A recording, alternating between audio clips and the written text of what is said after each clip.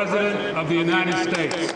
At 8:43, we will hear that proclamation right around 9 o'clock, maybe 9:01, from the House chamber. President Biden set to deliver the State of the Union address. We'll have live coverage tonight beginning at 8 o'clock, live to Washington, Fox's Ryan Schmelz. And we certainly expect that State of the Union will be touting some of the big accomplishments from the year past, but also looking ahead to some priorities. What are we hearing from the White House about those priorities into the new year?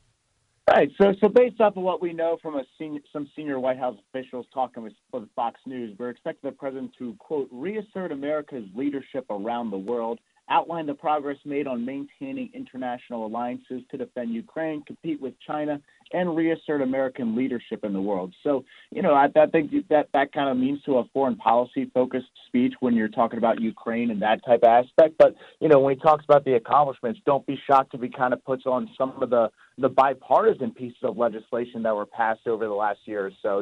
Looking at the bipartisan infrastructure bill, which Leader Mitch McConnell helped him get across the finish line and get into law, as well as the Bipartisan CHIPS and Science Act. So these are bipartisan bills, and they should get bipartisan applause if the president chooses to focus on them. For those who will be watching and maybe not listening to coverage on the radio, Kevin McCarthy will be seated behind him and next to the vice president. That'll have a different look. The two men just last week met to talk about the debt ceiling. Would one expect that the president acknowledges that the work is underway to try to cobble together some agreement?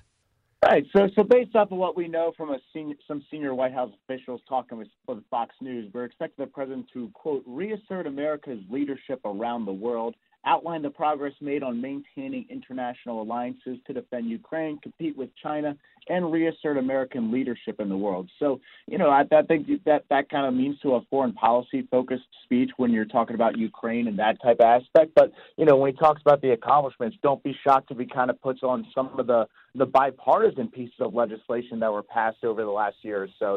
Looking at the bipartisan infrastructure bill, which Leader Mitch McConnell helped him get across the finish line and get into law, as well as the Bipartisan CHIPS and Science Act. So these are bipartisan bills, and they should get bipartisan applause if the president chooses to focus on them. For those who will be watching and maybe not listening to coverage on the radio, Kevin McCarthy will be seated behind him and next to the vice president. That'll have a different look. The two men just last week met to talk about the debt ceiling. Would one expect that the president acknowledges that the work is underway to try to cobble together some agreement?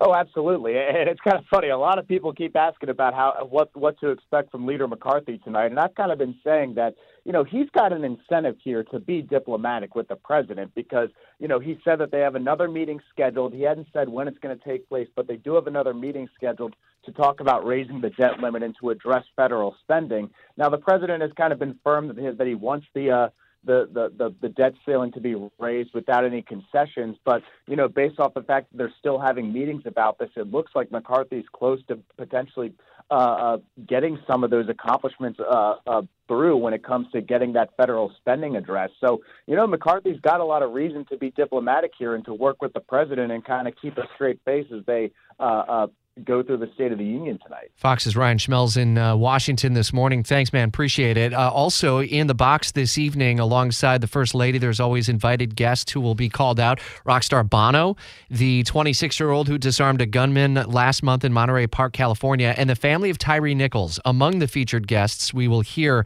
them introduced by the president at some point during the speech tonight. Live coverage beginning at 8 o'clock here on 104.5 FM and a full recap starting at 5 a.m. tomorrow. WOKV News Time, 8:45.